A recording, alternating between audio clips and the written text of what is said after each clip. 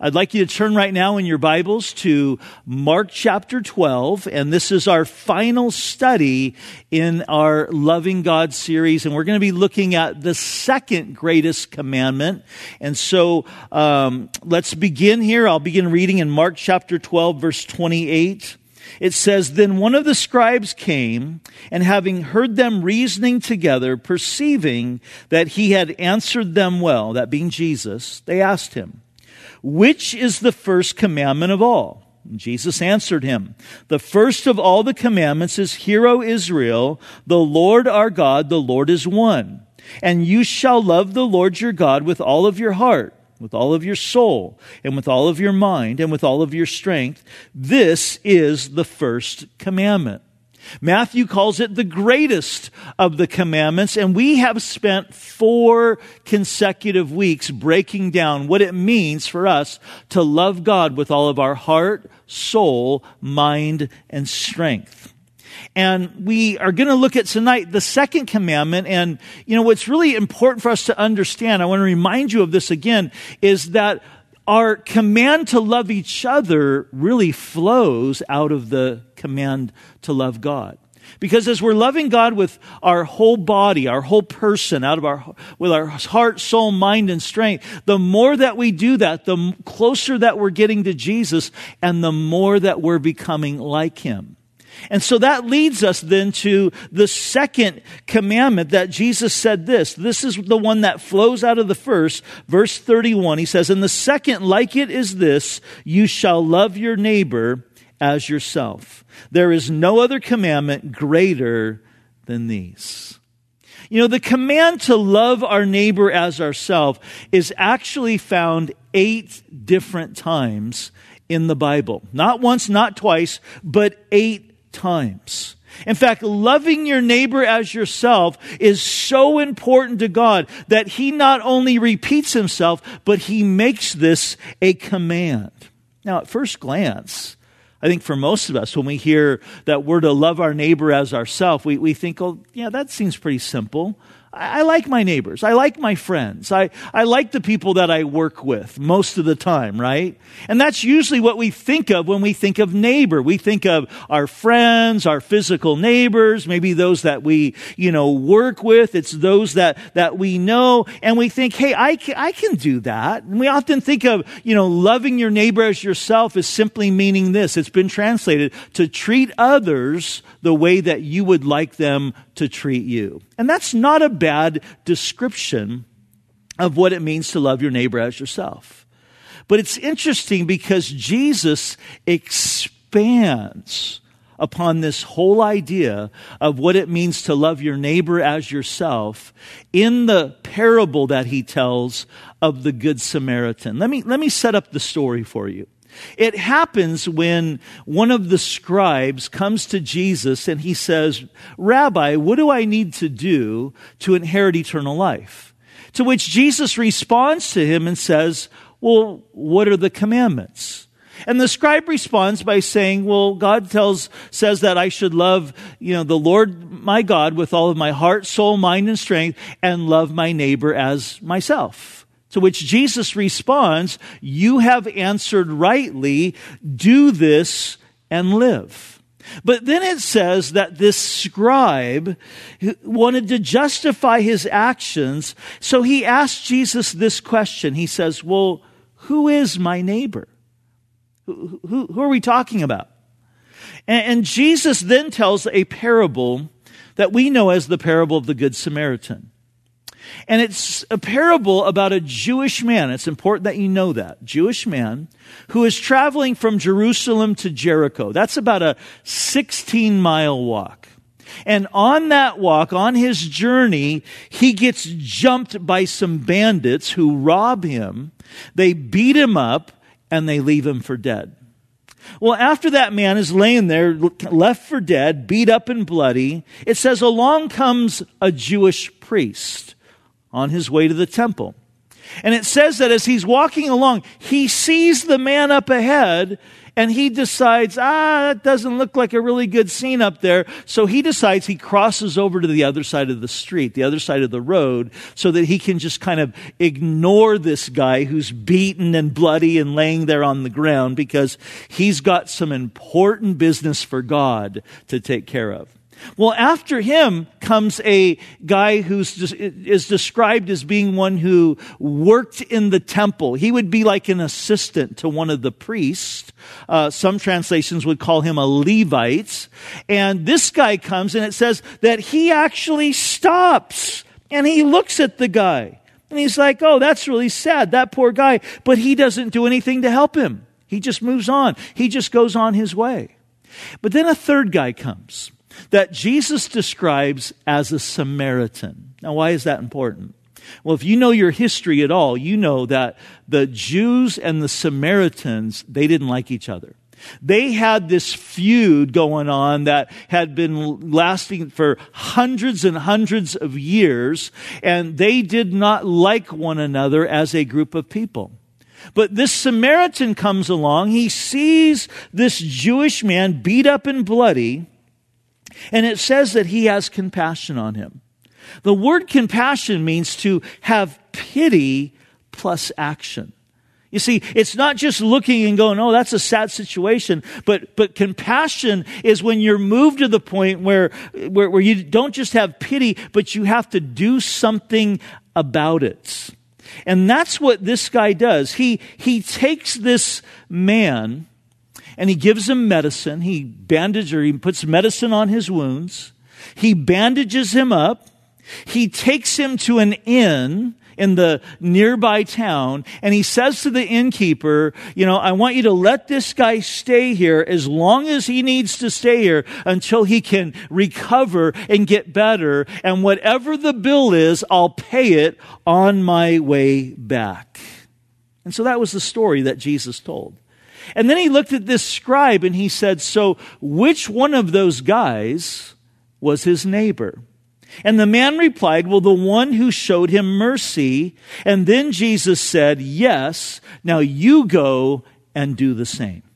And in that simple but famous story, Jesus was getting everyone who heard him to think of neighbor in a new way. That neighbor can actually be somebody that you don't know. A neighbor can actually be somebody that you don't even like. A neighbor could actually be someone who is your enemy. And to love them in the right way is going to cost you. It's going to cost you time. It's going to cost you resources. It's going to involve sacrifice. But get this. When we are loving in that way, that's when we are the most like Jesus. Because that's what he did for us. He saw us when we were his enemies, beaten up by sin, beaten up by the world. We had rebelled against God, and the plight that we found ourselves in, we actually put ourselves there by our own stupid choices. But Jesus had compassion on us. He saw us in our plight, and he left heaven. He came and really was the ultimate Good Samaritan, and not just allowing us to be picked up and healed physically, but to be healed spiritually, to where we could now live in relationship with God. But in that story, Jesus puts this whole new spin, this whole new perspective on who our neighbor is. And tonight, I think the Lord wants to broaden our view of who our neighbors are. Those who are around us. To think of this idea of loving your neighbor as yourself in an entirely different way. One of our core values here at Calvary Vista is this. We believe that we have been blessed in order to be a blessing. And tonight, I want to highlight some of the ways that we as a church are seeking to love our neighbors as ourselves And I want to do that by highlighting some ministries that we are involved in. I want to highlight some ministries that we are partnering with as they're seeking to love their neighbors as themselves. And I want to highlight some people in our body who are doing some amazing things and have done some amazing things to really love those who are their neighbors or who the Lord showed them were their neighbors. And I think these stories will help just expand upon your idea of what this really means. And I hope tonight both encourages you, inspires you, challenges you, and maybe gets you to think about a little bit differently who your neighbor is. To begin with, I want you to check out this video that shows something that happens here every single Wednesday morning of a way that we are seeking to love our neighbors, our community, as ourselves. Check it out.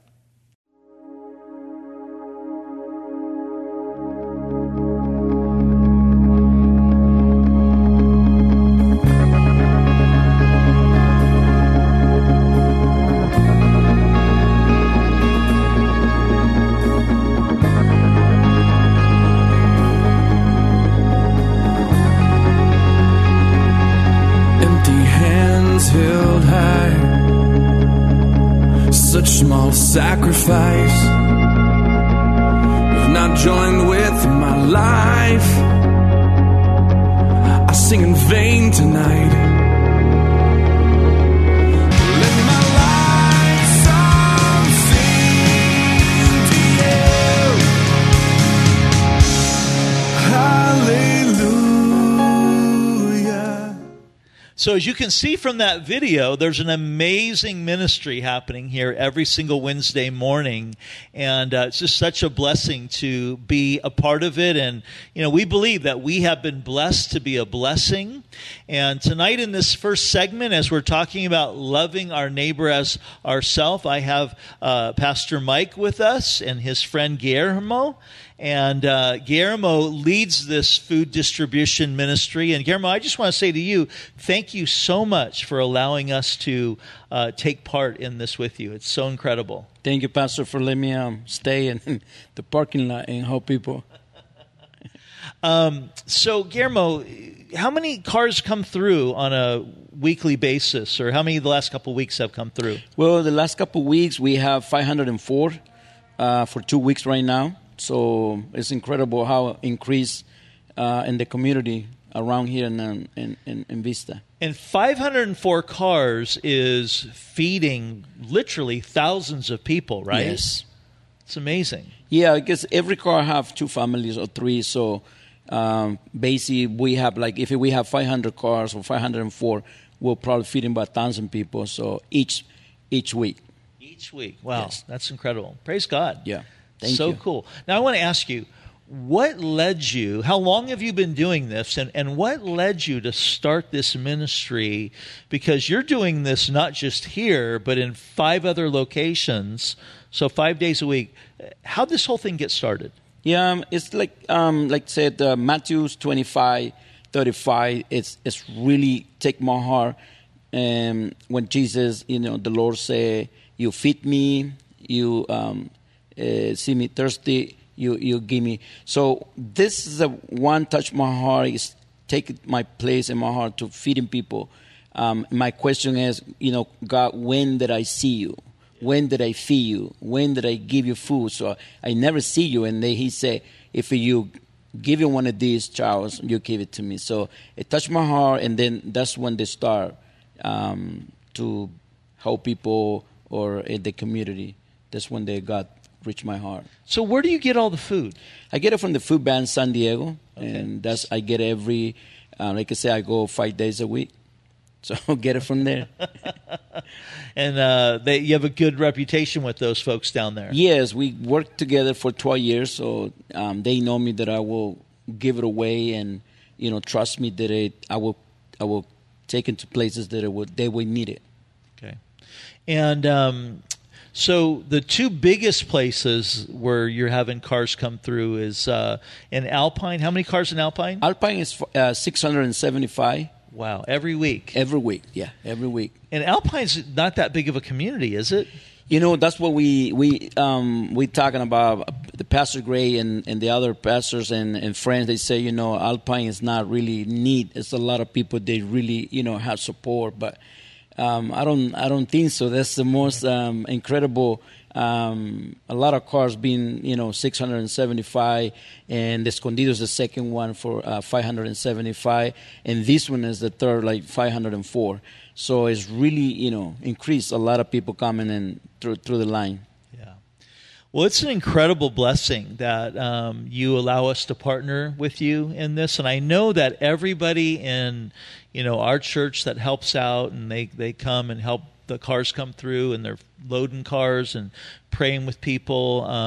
It's the highlight of their week. I mean, I talk to those guys, and they just light up. I mean, they're so. Thank you so much for letting us partner with you in what you're doing and how God's using you. I mean, He's using you in an incredible way, and really this is being a very tangible way of loving your neighbor as yourself. And it's incredible. Thank you so much. Well, thank you. Because, like I said, it's really hard to find a pastor who letting use the parking lot for a lot of reasons, and I understand. But to find a church that will let you do it, and thank you for the first time you say yes. Yeah. And I was past a lot of time, and I would pray to the Lord one day. I said, Lord, one day you let me stay there and serve you, and I don't know how, but it will happen, and you say yes. Yeah. And thank you for that, because it's like I say, it was really hard. You just didn't ask soon enough, because I can't see why any pastor would not want to let you do that. I mean, I think it's incredible. Yeah, and so if you're watching this and you'd like to, come and be a part of this, it starts very early on Wednesday mornings. You can talk to Mike Viveros, our Spanish pastor. He's kind of our lead guy here in helping that get set up. And I'm actually going to turn to Mike now and talk about another way of loving our neighbor. And this is a neighbor that probably most of us never ever think about, because it's our neighbor that is in the Vista County Jail. Mm-hmm. And Mike goes in there every single week, and he does Bible studies. And Mike, you spent some time in prison, right? Yeah, a couple of times. Yeah. About 20 years of my life in and out of prison. The last time I did 7 years, 2 years in the state, and 5 years in the federal system. Wow. So Mike's got an incredible story, and a lot of you have heard it, but he's now our Spanish pastor. Mm-hmm. And Mike, after spending almost 20 years of your life, and you only look like you're 40, so... I paid him to say that. But after spending 20 years of your life in prison, what was it like to go back? I remember... the Lord showed me a vision one time while I was incarcerated, and He showed me a vision of me preaching inside the prison system. And I remember the vision like it was yesterday, but I really never put a whole lot of thought to it. And then fast forward a couple years, got out, and the Lord just put that desire in my heart. A couple years passed by, and that desire was in my heart still. And one day I just decided to pray and ask the Lord if He would open the doors to go into the Vista Detention Center. And we did. I mean, I did my the application. They told me too that with my kind of record, it was going to be kind of hard. But the Lord is big, and I fell in between the cracks, and I've been doing it now for about 8 years now. Yeah. So it's a blessing. And so you, what do you do when you go into the jail? So we go in, and they give us different mods. Sometimes we get, medical. Sometimes we get women. Sometimes we get regular inmates. What's a mod? Just for people that don't know. A mod is a section of the detention center where they house from I think it's like 50 guys or 100 guys in a mod. Yeah. So sometimes we'll get one person. Sometimes we'll get 25 to 30 people, and we always go in two. Never go in by ourselves. Yeah. And so you're going in and doing Bible studies? We're going in on Fridays, going in and doing Bible studies, and we just pray that the Lord does a work in there. And are the guys really receptive? You know, the guys are very receptive. So are the ladies. The gals are also receptive, but the guys are, they're very receptive. I remember, if I can share one time, so we get a group of about 20, 25 guys in. And the first guy that walks in is a guy that's got a bunch of tattoos on his face. And I'm thinking to myself, this guy's going to give me a lot of hard time, So, and it turned out there was two guys in the back that were being very disruptive.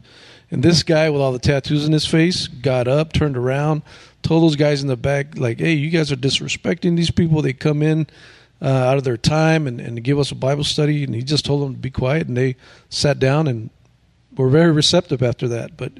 But yeah, they're very receptive. Yeah. Right. So, Mike, is this something that other people in the fellowship can get involved in? They can. They just have to fill in a application with our team leader, and then we'll give it to the detention center, and they'll do a background check, and they'll let them know if they're available. So you can give them some more information about that? Yes, sir. So if you're interested at all in being involved in ministry in the Vista Jail and ministering to a neighbor who is right here in our city but is behind bars, incarcerated, but oftentimes I've found that people, when they're in that situation, their hearts are really, really open because they're kind of they've come to the end of themselves. And I think it's interesting, Mike, that you mentioned that the Lord gave you a dream, of you preaching. Yeah. And earlier we were talking, Guillermo, and you mentioned about, that you wanted to dream big. And I just love that idea because, I believe that we have a big God, and so I think we should dream big and we should pray big, because there's nothing that He can't do. And so it's amazing to see how He's using you to feed and just share in a very tangible way the love of Jesus. And I love the scripture that you shared from Matthew 25, where Jesus, said that when you take care of, the least of these, you take care of me. And, and it's just an amazing opportunity that we can do that. And I can't think of, again, the least of these, those who are at the rock bottom, they're in prison, in jail. And Mike, do you know how long people stay in the Vista Jail? Right now, a couple of years ago, they passed a law. They can spend up to 10 years in there now. So it's insane. It used to be over a year, over 366 days you eventually, or 65 days you went to state prison. But now you're able to do much more than that. So you're seeing some people on more of a regular basis? Yeah, then? Sometimes we see regular people. Sometimes, and it all depends. Sometimes they just get shipped out somewhere else or down to some other facilities in the county. But that gives a great opportunity for like some ongoing discipleship to happen. Big time. I mean, the Lord's doing an amazing work right now in the county jails here in San Diego. That's cool. Yeah. Praise the Lord. Amen. Well, guys, thanks so much for being here tonight and being a part of this, and just love how God's using you. And again, Guillermo, thank you so much for helping us or letting us help you in what you're doing. And we really count it as a privilege. I want you to know that. And in our next segment, we are going to be talking about a neighbor that is really in kind of the coming out of what we might call the underbelly of Vista, an aspect of something happening in our very city and all throughout Southern California that is really, really sad. But I'm going to be talking with a group of people who are doing an amazing work to help transform people's lives. So check out this video.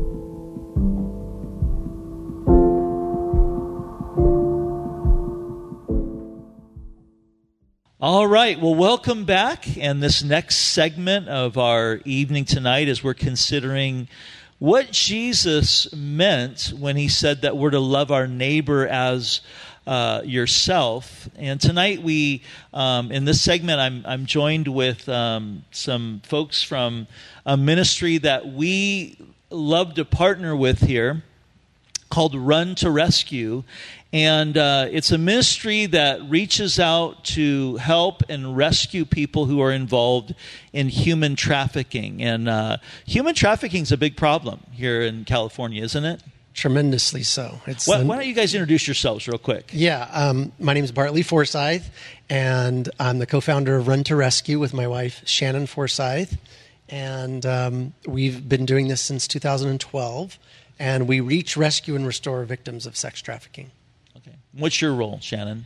I am the Chief Operating Officer, so I am boots on the ground with our girls. We work with girls ages 8, and the reason we're 8 is because this last year we got an 8-year-old. So 8 to 29, we have Future of Hope, which works with our minors. We have Immediate Hope, which is emergency right off the streets. Gateway of Hope, which is our 9-month trauma-centered program, biblically centered. And our Anchors of Hope, which is our transitional, and that is placing them in family settings. So once they are stabilized, they're ready to get on their feet, they've been discipled, and they're ready for the next phase, we open up homes for their transitional so they can go back to school, they can get jobs, and they're in that for 9 months. Okay, that's great. And you are? I'm Daniela Hall, and I am the house director for Run to Rescue in the homes, and I was a client that went through their program in 2014. So, wow. Yeah. Awesome. So you got a story. I do. That's amazing. So how big of a problem, Bartley, is human trafficking here in California? It's a great question. I mean, it's the fastest growing crime in the United States. And in California, the numbers are always changing, but we're talking about hundreds of thousands of girls, if not millions, just in California. And Sacramento is really, I kind of refer to it as the den of snakes. It's really bad in Sacramento, but Los Angeles County, Orange County, huge hot spots. And they'll move them around through all the counties. And a lot of times the girls won't stay in one place for very long, maybe 5 days. Okay. So what does this look like as far as when, a young girl gets, brought to you guys, or how do you get connected with somebody? What does that whole process look like? Well, I'll let Shannon kind of dig into it a little bit more, but basically every case is different. Okay. So sometimes it's a mom calling us for help because she knows something about her daughter that doesn't look right. Sometimes it's law enforcement. Sheriffs have picked someone up and they're looking for services. They're looking for help. Sometimes it's a social worker who says, hey, I have a girl here and this is what I found out. Can you guys help her, offer services? And so we currently operate 2 homes. One is our Immediate Hope, which is like a shelter for just 30 days. And then the next one is our Gateway of Hope, which they stay for longer, and we work through their trauma. And it's basically biblically based trauma counseling is a way to think of it. And we take care of everything for them: food, clothing, housing, the whole 9 yards. That's awesome. That's awesome. You want to add to that? Yeah, we work very closely with law enforcement. So we've worked with San Diego, Los Angeles, Orange County, Riverside. We have even gone into Las Vegas, Texas, Utah. So we work really closely with them. We work with other agencies as well. We'll work with domestic violence shelters who may call us because a victim may come through, rehabs. We had worked with the missing and exploited children. We just various forms of people will call us. So we, as we have grown in the last 9 years, people now are knowing us. So we're on different committees in Riverside. We're on the Riverside Task Force. We are on the CSEC Steering Committee, which work within the foster youth and the foster care system. So we're pretty in there. So we get a lot of calls from so many different types of agencies. That's awesome. That's incredible. And your base are the 2 houses in Riverside? No, we have a Riverside home, which is our 30-day, and then our Orange County home, which is our 9-month program. Okay. And is this for you guys dealing with, kind of that element? Is this Can this be dangerous for you? Well, this kind of idea comes up quite a bit, but we try to do everything we can security-wise to keep the girls safe. That's the main thing we want to get across to them, that when they're with us, they're safe. So we do everything we possibly can security-wise. And a lot of times it's getting them just away from the area in which they're in. Yeah. We take their phones away as a security issue. We turn them off, take the batteries off, take the batteries out, and that whole thing. But we've never really felt in danger, mainly because we just want to try to stay away from a potential hazard. But we've had times where we've gone to court with one of our girls who we just baptized this last weekend, and they surrounded us with like SWAT police officers. It No was way. Unbelievable. Wow. So there's just been there hasn't really been anything that's made us afraid. And a lot of times volunteers, when they start to look at getting involved, they have that aspect of the fear component. But these girls are sweet. They're wanting to be loved. Right. Basically, dads haven't been in the picture, so they kind of soak up some of the men's attention when we can pour out our love for them and our care for them that's appropriate. Now, I want to talk about, in just a few minutes, how people can get involved. But before we do, this is not just a girl problem, though. Do you know, are there homes out there for boys? There, about a year ago or 2 years ago, there was only been one home in all of the United States for boys. And that problem is growing. And that is something that we are not overlooking.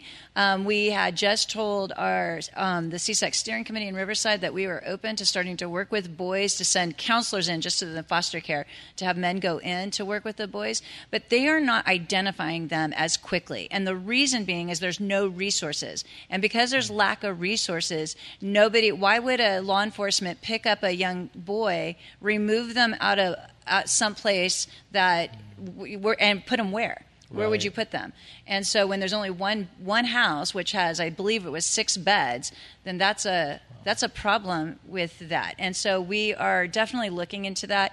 But resources are a big deal. We don't take government funding, so we can't just go and open homes up. We have to wait for the Lord to provide that.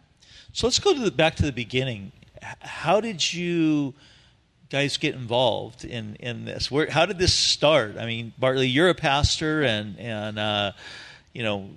tell us, how did this all come about? Well, honestly, it really started with my wife going to a conference, learning about it, and really, I mean, as Americans, we just think we've seen the movie Taken, so it's over there. We don't have to worry about it. Yeah. But she'd come home and start to tell me a little bit about it, and I was like, oh, okay, yeah, that's nice. That's too bad. And that's usually most guys' reaction. But then she brought a film home. We watched it together, and we were just both in tears, and we were like, we got to do something. We can't just not do anything. Yeah. So it was that sort of like stepping out of the boat to just take a step. And we're like, okay, Lord, we don't know what to do, but we'll just take the next step. And we kind of had a vision, a picture of like from Hosea of take them away and speak tenderly to them. And that's Hosea 2:14, 2:15. And we actually named one of our homes the Gateway of Hope, which is straight out of Hosea. So it's just that idea of just trying to do what we can. And,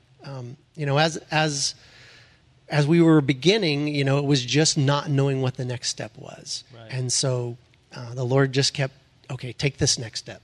Okay, take this next step. And those steps, Rob, have just gotten bigger and bigger and bigger. Yeah. And like Shannon said, we don't take any government funding. It's all been just provided by the Lord and through a few churches and a few people. And we're just like, okay, Lord. So this home in Orange County, it's a 6-bedroom home. So it's like, okay, are you sure, Lord? And now we got 2 bills to pay for, 2 water bills to pay for, 2 electric bills, and the mouths to feed. But every time, just the Lord's been faithful. Shannon, you need to meet my wife, because this has been something that's been on her heart for a really, really long time, of having not necessarily only directed toward this issue, but just a girls' home here in Vistas. She's been bugging me about Let's that. get one started. We have a need for moms with their kids right now. So I mean, the needs just keep growing. Yeah. And the cool thing about not taking government funding is when we see a need, we literally can just change and say, okay, we hey, we're on a lull. We can work with this girl. Yeah. And the beauty of watching the Holy Spirit move us in all different avenues and different pathways has been remarkable. And it is, it's been an amazing journey. And I would love to meet your wife.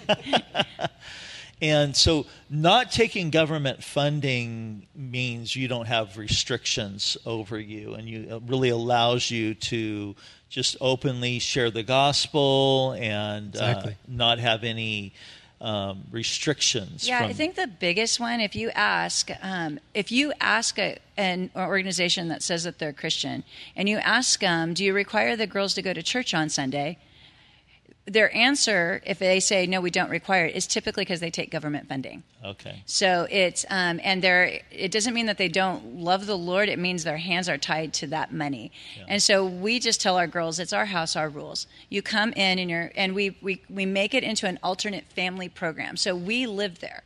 Right. So, and we create this, that's how we do conflict resolution. We're working together as a family. We do Bible studies together, but then they go to church with us because that's what we do in a family. And we are able to do that. We're able to tell the girls, you can't have your phone because they don't have self-control. They reach out to their traffickers. They talk to the people out on the streets because that's only what they know. Yeah. And that's their family. That was their family. Now, when a girl comes into the program, how long are they in the program before they graduate? Is that the right word? Yeah. Yeah. So it might start with her coming into the Immediate Hope Shelter first and just seeing what does she want to do and is she willing to work with us as we work with her. And so that's about 30 days. And so we kind of see where's she at. Are there other issues? If there's a real drug rehab need, we'll actually put her into a Christian rehab. We have a few resources that we work with of other organizations. And then move her to the next step to the Gateway of Hope home. And so that may be about 9 months. And then so we start working on some of those things. What's this idea of safe people? What's the idea of boundaries? Yeah. Yes, you should close the bathroom door when you go to the bathroom. Some of the things that we just take for granted as normal, they have never even had any of that kind of teaching or training. And I may have said it earlier, but a lot of them, they have no dads in the picture. Yeah. 95% of the time. And so that like 5% is like a very absentee or troubled dad. Right. So the dad not being there, that's been a big challenge. And so then after that, then maybe they'll go to the Anchors of Hope home, which would be, a family that feels called, usually like an empty nester. They've raised some kids. They've been in ministry. They're a little seasoned. And so she'll stay there for about a year. And as she's just doing an internship at a church or doing an internship at a dog shelter or something to start getting a little bit of job training. So that ends up being about 2 years, give or take. It just kind of depends on the girl. Wow. And each phase, they graduate. So we graduate them out. So if a girl doesn't want to go with us onto the Gateway of Hope, she finished something. Okay. So she gets her certificate. Yeah. We celebrate the small victories. Gateway of Hope, we have one girl who she didn't want to go on to our Anchors of Hope, and that's okay. We're celebrating her in June. It was an accomplishment for her to stay 9 months, and she is on fire, loves the Lord. And so we give her as many tools, as much support to make sure that she's successful when she steps out, and then on our Anchors of Hope, if they stay with us that long, we throw the biggest party ever. So there is a massive celebration down to we buy them get their phones back. They get one of our girls got a car. Wow. And we train them to make sure they get their driver's license. Usually they have about $5,000 to $6,000 saved, and it's that natural transition from going from a program to transitional where they're not paying anything, they're just learning their steps and financial planning. So it's now, is there a part in your program where like they're going out and working, getting jobs and in our Anchors of Hope, that's when they're transitioned. So when Bartley was saying that they intern, so their first couple months they're learning internship, so we have to make sure that they've got some good job ethics, some work ethics. And then we we've been working with them in the first 9 months in the Gateway of Hope to see what do they want to do. and then we get them certified during that time. So they're getting a certification because we don't have time to send them off to school for 4 years. We don't want to keep them for 4 years. They shouldn't. So they get certified. So one of our girls wanted to be an EMT. One wanted to be an event planner. One of our girls right now is wanting to be a CNA. So we're looking in, or a veterinary assistant. So she's trying to decide between those two. She will get certified. Then they will work. They will start working. They will save 80%. They have 10% to blow on whatever they want to, and then they have 10% that they have to give to their local church to tithe. That's great. So, Shannon, can you tell us how people can get involved in what you're doing? Well, there's so many things. We really do have a lot of things. And we right now, one of our needs is working with our minors because we are getting phone calls. So right now, the abuse situation has increased because of what's been going on with COVID. And so we're getting a lot of those type of phone calls. So we have caseworkers. So we raise up volunteers to go and meet with these minors, whether they're in a group home, in the foster care home, or with a family. Okay. So we work with them and we try to work through their trauma. So we have been able to come up with and develop a 40-hour trauma training, biblical trauma training, so that anyone, when they're done with us, they can be certified as counselors through Run to Rescue and work through trauma. So we send out these little army of people to work with these minors. And so that right now is a need. We have needs of people we have one woman who loves to bake. So she just came and baked. How many cake pops? 80 cake pops. So there was a lot of cake pops. But they just came in and just cooked with our girls. We have one woman who comes in and does a little Bible study and teaches them verse by verse how to study God's Word. So there's so many different... we have a dental assistant place where they do free dental for our girls. So so we've got various peoples in different forms that can come to our homes. We have in our Riverside home, we need landscaping. We need to get that landscaping. We have a massive backyard that we could utilize the space for something amazing, but we are not very creative. So we need landscapers. We need, for our events, we need people to go out to an event and sit at our table and maybe be a spokesperson and train and go into schools. And so we have so many different needs that if someone's like, I don't know how I fit in, if they call and just tell us, I do this. Yeah. It would be music. One of our girls is writing music right now, and she sings in our music room, and she just plays music and just sings her heart out to the Lord. And so if someone would come and give her voice lessons or, play the guitar with her. So there's so many different ways. They just need to call us, fill out an application. It's very extensive, but it's worth it. Okay. It really is worth it. That's great. And we'll make sure and put your contact information available tonight, and then also they can get involved financially. Yes, that's a big way. People can give at runtorescue.com. We have PayPal or credit card or debit, and that's a great way to help. Prayer support is great, and if the COVID's really hit you hard, financially we totally understand it. We've definitely taken a hit, but you can share our stuff on social media. So the girls will do a post about every couple of days or every other day, just share our stuff. And maybe someone it may be that God's speaking to them through you. Okay, very cool. Well, I'm sure that we will have some people here that are going to be interested in wanting to come alongside in some of those practical ways and helping you. And we're actually going to be having an event here that Daniela is going to tell us about right now. That's going to happen on July 4th. So, Daniela, tell us how we can be a part of this event and what it is. Yes. So we actually, we're sitting down and thinking how we can be outside the box in this time. And Shannon was talking about, we usually have a backpack for new beginnings that we give every single girl that we come in contact with a backpack. And so we're like freedom backpacks. Day of Freedom, July 4th. And so we were reaching out to churches, and we are so blessed that you guys have opened up your guys' parking lot. So it's going to be like a drive-through type situation where you can either come with a backpack fully loaded with items such as I usually have this memorized, but I don't. Pretty Bibles. So NLT, the girls love to read NLTs, and if you guys would like to take the time to highlight some verses, cool. because getting a girl who's never looked in the Bible, they'll flip it open and be like, oh, that's highlighted, let's read that. Stuffed animals. Every single girl, regardless of the age, loves stuffed animals. I have like 30 of them. Blankets, notebooks, pen and pencils, fun pen and pencils, not just plain ones.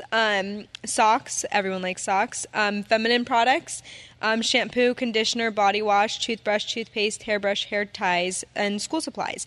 And if you can't afford a whole backpack, anything is welcome, because we'll assemble. We have backpacks at the immediate shelter that we can fill up as well. And all this will also be on our app. We do have an app. I was waiting for Barley to say app, and so we do have an app, so we'll have that in there as well as an event that we'll be able to give all the other details to. Okay, awesome. And we'll put that also on our website. And this is a great opportunity. Now, the backpacks, so like a school backpack? Okay. Yeah, they when a girl comes off the streets, or even if she's coming into a group home, they don't have a lot of things. If a girl got moved from one group home to the next, she doesn't have anything. Usually, she comes with her stuff is still at the group home, and she comes with nothing, or a trash bag full of stuff. So we want to fill them up, and with school coming. And with everyone having a hard time with what's going on, we want to make sure that these kids have their stuff. And not only are we doing it just for our kids, but we are doing it for all of the organizations in Southern California that we have worked with, who are taking our girls. So if a girl's in a group home that we work with, we're providing it for all of those CSEC kids that are in that foster care system. So we have other trafficking agencies that we do partner with. We are taking it out to them as well. So we are not limiting the backpacks. We're saying bring them on, because we are going to expand this. And if we have so much, we are going to expand it to other states. Okay. Awesome. Praise God. And we'll pass this on to some of the other churches in the area that we're connected with, and let's see if we can get a whole big truckload of backpacks for you guys. I think that'll be amazing. And so thanks so much for being here. Thank you very Sharon, much. Thank you. Sharon, your guys' story, driving all the way down here. And what an amazing ministry, Run to Rescue. And, it's dealing with a neighbor that a lot of us probably never think about until we see an ad or a billboard, or maybe we, hear a story. But this is something that is actually happening right in our backyard, right here in Vista. There's a high concentration of kids that are being trafficked, and so. Just really, really appreciate what these guys are doing, and how we can come alongside and partner with them in giving and prayer and in some of these practical ways. And so I want to pray for you guys right now before we wrap up, all right? Lord, I thank you for Bartley and Shannon and Daniela and just their whole team at Run to Rescue. God, we thank you for the way that you are using them to transform lives, to come alongside somebody that has maybe been discarded by somebody else, but has never been discarded by you, and that you love, and to help these young girls get back on their feet. And Lord, we thank you for just a story like Daniela's, that she is here, and you're using her, and that she's over a home now and pouring into other girls. And God, we just pray that there would be more and more and more Daniela stories, and we just pray your blessing upon this ministry. And we thank you, Lord, so much for just how you have been providing and using these guys in such an incredible way. And we just pray this blessing over them in Jesus' name. Amen. Amen.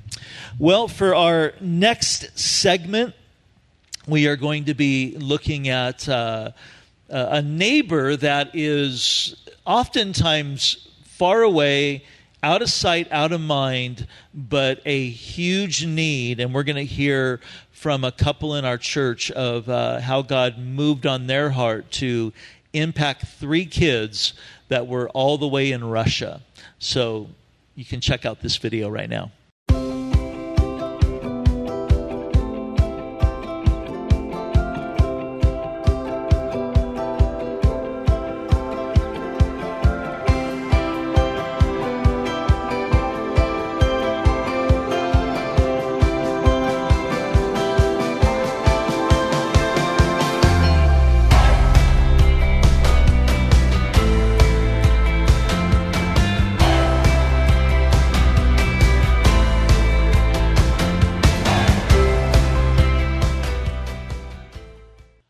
right, so welcome back. And my next guests this evening are Jim and Paula Moran and Shelley Meyer. Why don't you guys say hi?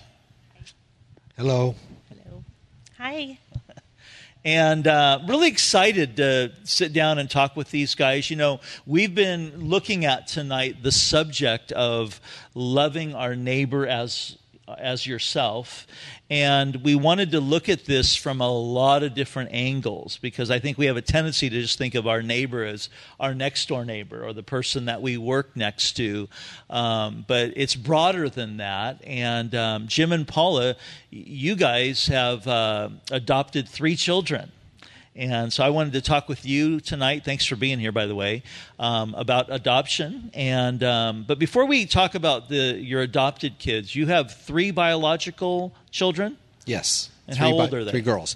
Now or then? How old are they right now? Right now they are, hang on, 38, 29, and 24. You got to give me a chance. Yeah, you did. Now, so when you adopted your first child, how old was your youngest daughter? She was 10 years old when we started the process. 10 years old, okay. Yeah. And so what was it that prompted your heart to want to adopt? So the story is that we had a good life with our children. We were a tight family. We spent a lot of time together, went camping, had some great moments. And one day, Paula heard an ad on K-Wave about hosting a Russian orphan for a month over the summer. And it was sponsored by an adoption agency, and the intent was to get these children adopted. So she heard about it. She talked to me about it. We prayed. And we just felt a calling from the Lord. Let's give it a shot. Let's see what happens. So we agreed to do it, and we hosted a 6-year-old boy for a month. There were some challenges with the boy, but all in all, it was a tremendous experience, and the whole family rallied around it. And we decided, you know what, God's calling us to do this. Let's do it. So we started the process on that 6-year-old boy to do the adoption. It's about an 18-month process altogether. Okay. But the unusual thing that took place is we were about 11 months into the process, and a Russian family stepped forward and adopted him, which is highly unusual for their culture. And we knew this going into it, that if a Russian family stepped forward, that we wouldn't be allowed to have the child. But it was so unusual because Russian aunts and within their culture, aunts and uncles adopt, but strangers don't adopt. So here's a stranger who adopts this boy, and it's like, okay, Lord, you close the door. A couple of weeks later, the adoption agency contacted us and said, there's another boy who's available. He was hosted by another family. His paperwork has been processed, but the other family stepped back from the adoption. Would you consider it? So we prayed about that, and we came to the conclusion, okay, God has opened up another door for us. Let's do it. So we packed up the family. A couple months later, we packed up the family, and we all flew to Russia. Wow. So for us, that's a huge leap of faith, because we're not world travelers. Right. We'd rather stay home. Right. So we all flew to Moscow and met the boy. It was unique to do that because he wasn't expecting us. Right. But we met him, and we had to spend a period of time with him for a week to do the bonding according to Russian law. But the amazing thing was, and this was in 2006, is while we were there, we met these 2 girls at the same orphanage. Okay. And it turned out they were half-sisters, and we're back in the hotel room that night, and all 4 of us who were there just said we can't sleep because these girls are tugging on our hearts. So, we adopted the boy in 2006, brought him home on May 1st, and then immediately started the process to adopt the 2 girls, and went back and picked them up in September of 2007. So Wow. they were aged almost 8 for the boy when we adopted him, and then the girls were ages 9 and 14 when we ended up bringing them home. Wow, that's amazing. And yeah, I didn't realize that the two girls were half sisters. I didn't realize that at all. It was interesting because the younger of the two, she was a roommate of the boy. There were 6 kids in the room, so she was with us every time we'd visit him. She'd be playing along, getting in every photo, just in our face every moment. And my heart was really tugging for her. But Jim would turn and look at this other girl in the doorway who'd peer around the corner at him and then tuck back when he looked. And so his heart was going out to this girl. And then we found out they were half sisters and they couldn't be adopted alone anyway. Wow. So, yeah, it was not something we planned at all, but just felt we had to do. And you know what's amazing to me about that? I mean, I've known you guys for a long time now. And when I see, the girls with you, really when I see all 3 of them with you, but I see the girls more with you guys, I never ever even think now about them being adopted because they're just a part of your family. I mean, it's just and we talk about that too. We can't imagine life without them. Yeah. And it's very unique what the Lord did putting them in our life too, because they have blessed every other member of the family too. The daughter that had twin boys, 4 years ago, and also had a 6-year-old, she's 6 now. They're 6 and 4 now. They helped so much with those kids. We're like, how would we have done this without these girls coming into our lives? Right. So the 3 adopted children, how old are they now? 22 and 20. Oh, right. 2 of them are 22. One is 26. Okay. So the boy and the girl, they're 6 weeks apart in their birthdays. Oh, really? Okay. So they're 22 and then 26. And you really have to emphasize, this isn't us, right? This was God, because after we got over the elation of the moment of we're going to adopt, and we go through the process, the 18 months and the trials and tribulations, when we went back to Russia in 2007, the attitudes towards Americans had changed completely. In 2006, they were friendly, they were open, they were thanking us. Right. In 2007, we were actually detained by the FSB. Wow. So we were investigating. It's like, what have we done? What have we done? And then we bring them home, and it's like, what have I done? Right? So we were kicking and screaming after we had done the process and struggling with trying to integrate in the family. But, the Lord saw us through, and like Paula said, the blessings that these children have brought to us. Now, the boy's he's had some issues, and we've been working with him. He's out on his own, but the 2 girls are still living with us at home. Yeah. Their love of the Lord and their blessings to our family, it's like, it's just wonderful, absolutely wonderful. Yeah. And they've been a big blessing to our church. I mean, they serve in children's ministry, and 2 amazing young ladies. Yes. I just love them so much. And is one of them involved in nursing? Valya's, pray for Valya. She's applied for the nursing program at Grand Canyon University, so we'll know in June. All right. But, yeah, you're a nurse. I am a nurse. So following in Mama's footsteps. That's awesome. That's great.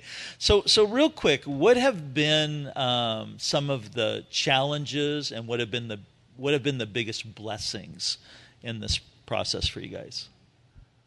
Well, our son, there was always something that we knew was wrong. He had a lot of trouble interacting with people, and a lot of struggles. Ended up having a lot of counseling for him through the years, and on top of the attachment disorder that's so common, he also had some abuse things go on before we adopted him, and we were very blown away. It took years to find that out, and so. He's got some things. He's grown a lot. He's worked through a lot of things, but he still has a lot of things to repair. Yeah, I think. I can imagine that's pretty common with kids that have been adopted. There's a backstory and baggage that they bring into it. What have been some of the blessings? Just as Paula has said, the way that they've integrated with the daughters together, and they are such a tight-knit group, and providing support for the grandchildren and the interaction between the natural-born daughters. It took a while, right? It took a while because you're bringing strangers into your home, and you're making them part of your family. You cannot discount how important it is that when you have a newborn, that they learn from you just from observation. Right. And you're bringing an 8, 9, and 14-year-old girl, and you're having to explain things. Right? This is the way we do it. This is why we do it. So that's the challenge there. But the blessings have just so far outweighed that as far as the interaction, the bonding, the blending together, because they were two separate families for a while.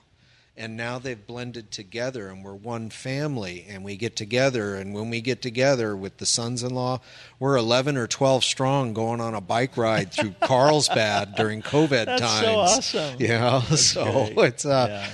It's just been an absolute miracle. And as Paula has said, we just can't imagine what it would be like without them, with what they've done for us. Yeah. Really, it has been a blessing. That's awesome. And you know what's interesting is I was sharing earlier about when Jesus kind of gave us a whole new perspective on, the idea of our neighbor when he tells the story of the Good Samaritan, and the Good Samaritan, is the guy who comes alongside a Jewish person. And, the Jewish people and the Samaritans, they didn't like each other, And so he kind of gives this different angle on that our neighbor could be, somebody that we don't know. It could even be somebody we don't like. It could be somebody who's an enemy. And I think most people would never, ever think about, oh, my neighbor is somebody on the other side of the world. But in reality, that's true. And what a beautiful, beautiful story that you guys have, and it's still being written. It's going to be amazing to see not just what your 3 biological daughters do, and they're awesome young ladies as well, but what these 3 adopted kids are going to do, and how God's going to use them. And it's just been a blessing to see God work, in your lives and their lives as well. And it's been just awesome watching them kind of grow up and this whole story unfold. So thanks so much for being here tonight and sharing a little bit of your story with us. Thank you very much for having us. So we're going to switch gears a little bit, but still on the subject and the angle of kids. As I mentioned, this is Shelley Meyer. And Shelley is involved in a ministry here in our fellowship where they take a group of people that take the gospel to public schools when school's in session, one day a week in an after-school program called the Good News Club. Shelley, why don't you share with us about what the Good News Club is and how it works? So the Good News Club is actually a ministry of Child Evangelism Fellowship, and that's been around for about 80 years. And in 2001, the U.S. Supreme Court ruled that there could be Good News Clubs at public schools after school, just like any other community group can participate on school campus. So what we do is we go into the schools. The parents have to fill out a permission slip. And they know we're going in, we're teaching the Bible, we're teaching memory verses, music, we play games, crafts, and all of those things really tie into, there's a great curriculum that CEF provides us, and they all tie into the Bible lesson. So every game we're playing, we're just constantly reinforcing in that 1 hour. And then we actually have devotion. It's called Quiet Time. We send that home with them, and that again is like 5 days of just a little bit of homework type thing, and again reinforces what they learned that week at Good News Club. So it's a great opportunity to share the gospel, but also to disciple those that have come to faith. Amen. Do the kids do the homework? We have worked hard on getting them to do that homework. So we did have a good turnout this last session that we were in. We stopped in March when the schools closed. So we did this big poster board and did some prizes because, one more homework isn't always what they want to do. But it's homework that will shape their hearts in a Yes. huge way. Now, you sent me some statistics on the clubs. Do you happen to have that with you? Or? I do. So in North County, there's North County, San Diego, there are 18 Good News Clubs currently, That's or there awesome. were. Hopefully there'll be more next year. There were 509 kids that attended the Good News Clubs, and 127 gave their life to Christ. That's so cool, huh? Isn't that So amazing? every week after we have Good News Club, each of the team leaders submits like all those stats. So they're very accurate stats. But and then in our club alone, well, we have two that Calvary's been doing, what Monte schools? Vista Yeah. and Beaumont, and then hopefully we'll be in Beaubier next year. We finally got the approval, and we were going to start. I think 2 weeks after schools closed. Okay. But we've had two clubs, and we've had on average 41 kids this year that have attended those, and I think 16 of them have received Christ in those 41. Praise the Lord. That's so cool. I just love that, taking the message of Jesus right onto a public school campus. That's so cool. Yes, it's such an awesome opportunity, and I had originally heard about Good News Club years ago, and I was involved for a couple years, and then because of my schedule, I wasn't able to be involved after school. And then God kind of started stirring my heart, and I had gone to this prayer tea and heard of 4 different clubs.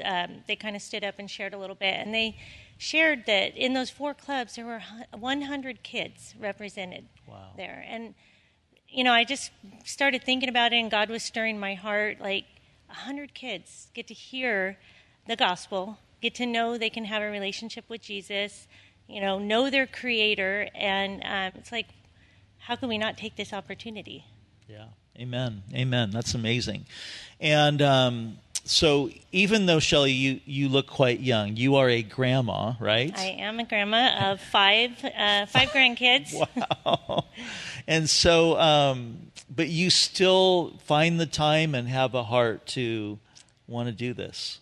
I do. I just see the value of it. It's, I didn't grow up in a Christian home, and I didn't have a lot of opportunities, but there were a few ministries that kind of reached out to kids. I lived where there was a lot of apartments, and this bus would come around and pick us up to take us to church, years and years ago. And if I didn't, those were like little seeds planted throughout the years, so that when I did finally come to know the Lord, which was actually here at Calvary Vista 32 years ago, I was invited to come here, and it was like no big deal. Sure, I'll come to church because those seeds were planted, and just awesome. Showing the love of Jesus. And I didn't receive the Lord when I was a kid, and people still loved on me and made that time. And I just want to make that time for others that don't necessarily have parents that are going to take them to church, or we have about 1/3 of kids that. I don't even know if 2/3 of them go to church. It's just they list at a church that they might know of or be affiliated with, because we have that on the permission slip. So there's for sure 1/3 that they're not associated with any church whatsoever. Wow. That's awesome. That's awesome. So you're bringing church to them. Yes, and That's then good. we get to invite them here, and we do. Every opportunity, harvest night, Christmas services, VBS. The Resurrection Trail, which hopefully we'll get to do again next year. All of those things, we're constantly inviting them, and so it's a great opportunity to reach out to the kids, the parents, and also the school staff. We actually had the principal come to our classroom. No way. Yeah, we've been in in Beaumont since the fall of 2017, and about 3 months ago now, she came to our classroom just to thank us and let us know how much the kids really need us there. That's great. So two final questions. How does this club and this opportunity how does it fit into our Lord's commandment to love our neighbor as ourselves? Well, I think it fits in because we are sharing the gospel and we're investing in people's lives. And I just think there's no greater way to show God's love than to invest in people and share the gospel with them. Yeah. And that elementary school that we drive by, they are our neighbors. And those kids, they are, our neighbors. And the last question that I wanted to ask you, Shelley, is this: what's the criteria for somebody that would want to get involved, that would say, hey, that sounds amazing, how can I be involved, how can I help? Well, we would love that. We are looking for more people to join our teams next year. So really a heart to serve God. The curriculum that we get is so easy to follow. They made it really easy for us. So you just have to have a willing heart, and you need to be available around, after school time. So we have 3 clubs that we're planning on doing next year. On Mondays, they do it on, that's like their minimum day. So from 12:30 to 2, you would have to be available. And on Thursdays and Fridays from 2 to 3:30. Okay. That's it. And you don't even have to do it every week. If we can get enough people, we can do every other week. So really just a heart that wants to serve God and a little bit of time. Amen. Amen. And just think, this is a great opportunity for us. Jesus said that we're to go into all the world and preach the gospel. And sometimes we think about that in terms of, we're going to go to Africa or somewhere like that. But we love the concept here in our church that we talk about a lot, is that we have a local mission field right outside of our door. And all of these public school campuses are a part of that mission field. And so, I would love to see someday a Good News Club on every single elementary school here in North County. And what amazing, that would be, and what an great investment that would be making for God's kingdom in the next generation. So I do encourage you. I want to encourage you to pray. Maybe the Lord would have you get involved in that. Maybe the Lord would have you consider adoption. There's a lot of, as you just saw in the video, there's a lot of opportunities for adoption still here in the United States. So a great way for us to consider what it means to love our neighbor as ourselves. You guys, thank you so much for being here and taking part in this. Thanks for sharing. Loved your stories. And we have one more segment left tonight, and it's going to deal with a neighbor that we happen to pass by and see all the time. So check out this video.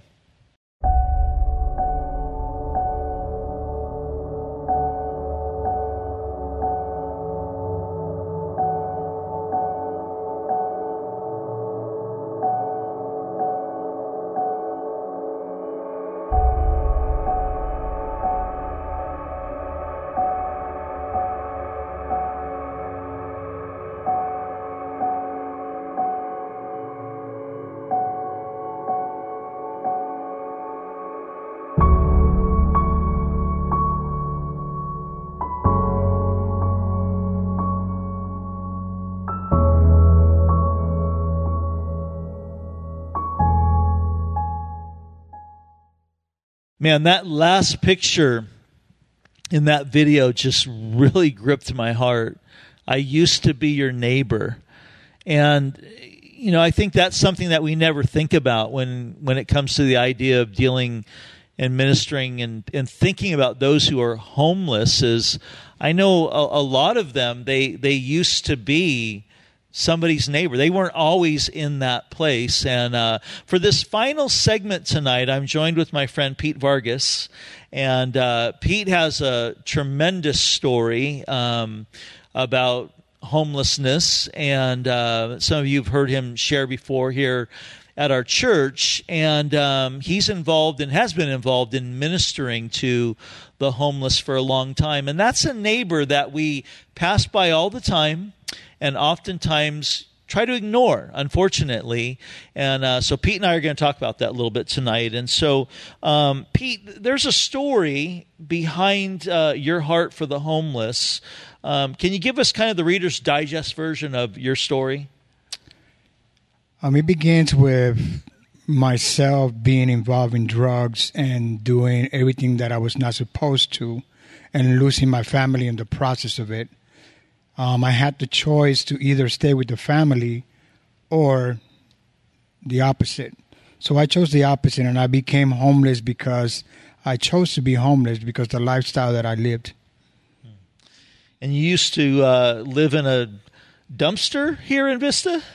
After certain years, I was living at Wildwood Park down the street. I was not your typical homeless that hanged out with a bunch of people. I did not. Okay. But being at the park and being harassed all the time by the authorities, I made a nest up on a tree. And that's where I used to actually sleep all the time. Wow. Now, you've been involved in ministry of helping people who are homeless and really have a heart for homeless. You've been doing that for several years now. Tell us kind of what you've been involved in. I've been involved with the Gleaning Field Ministries. They've been doing this for about 40 years, but they go way above and beyond in helping the homeless as far as getting them shelter. So I've been working with them now for about 8 years. Okay. And what happens there when at Gleaning Fields? That's the place they actually provide showers and everything, right? Food? That's correct. We meet at a church down the street here on Melrose every second Saturday of the month, and we get about 150 homeless people that come out. We actually have more volunteers that we do homeless, but people provide sleeping bags. We have medical assistance. We have dentist assistance. We have vaccinations. I mean, there's everything you can get to be off the streets.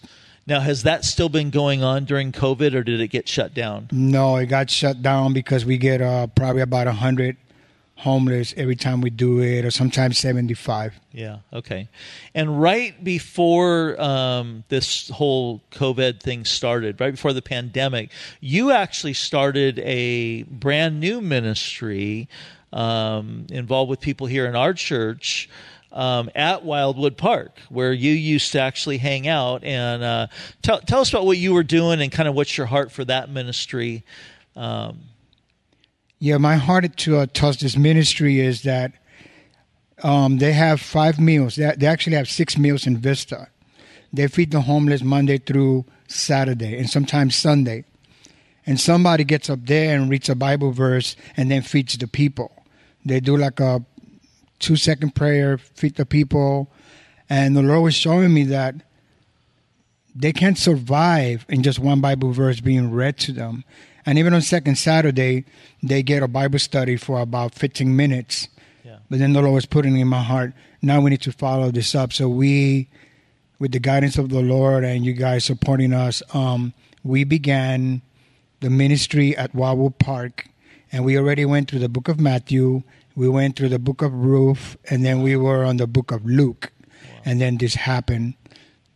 So you're teaching a Bible study. You're providing food, but then you're teaching a Bible study for those who come. And you went through the whole Gospel of Matthew. That's amazing. Yeah, we are doing the same as Calvary Chapel Vista does. That's how I learn here, Bible verse by verse, chapter by chapter. It's because I remember years ago when Brian Broderson was here and he was teaching the Bible. And I was really, really upset about what he was saying. Yeah. But I respect him. And then when I came back the following week, he continued on what he was saying. So that made a lot of sense. Okay, that's where he ended. So continuing with the scripture like you guys do, it's amazing. It's amazing.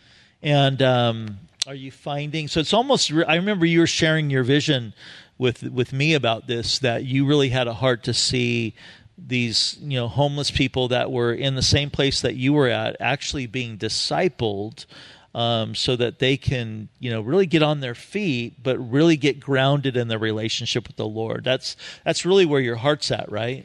That is where my heart is. When I was invited to Calvary Vista, a gentleman here took me under his wing, and I'm the byproduct of his investment.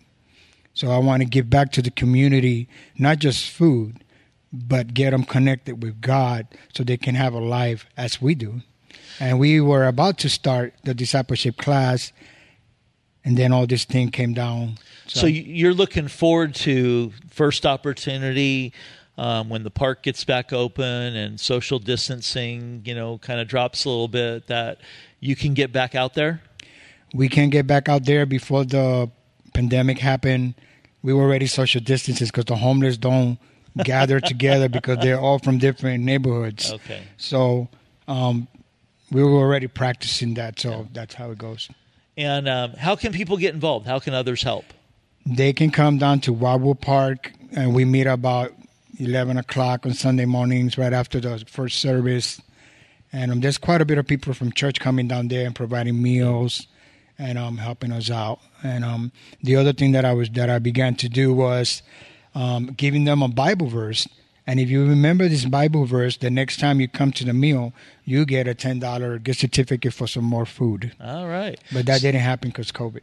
So you're giving them a verse to memorize. That's correct. That's awesome. That's awesome. Well, Pete, I love you. I love your heart. I love what God has done in your life. It's just such an incredible transformation story. And, as I mentioned earlier, one of our core values is we've been blessed in order to be a blessing, and you're a living example of that. And I love to just see the way that you are allowing God to use your life to minister to the people who were right where you were at. And oftentimes, I think that people can look at somebody who's homeless and maybe think that they're a lost cause, or they can never be helped. But you are a testimony of the fact that that is not true, and our God is the God of the transformation. Amen. There's a lot of them that know Bible.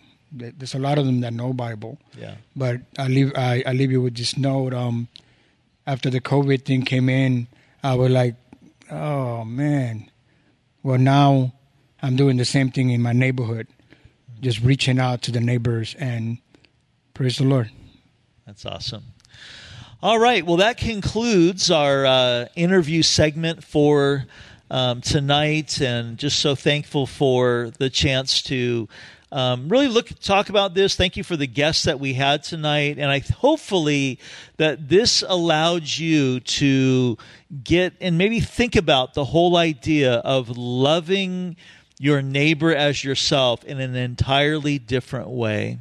But I just want to encourage all of you who are listening tonight, those of you who are tuned in, those of you who are watching, the fact that Jesus, he saw us when we were down and out. He saw us when we were lost in sin, and he went out of his way. He's our example, really. He went out of his way to come to this earth in order to rescue us, in order to save us, in order to, take us from being in the pit and out of the miry clay, and he set us upon a rock. And so if you don't know him tonight, I want to encourage you to just cry out to him. Just say, Jesus, I need you to save me. I need you to help me. The Bible says in the book of Hebrews that our God is able to save to the uttermost. Pete's a living example of that. And so there's no one who is beyond his reach. There's no one who is out of his scope.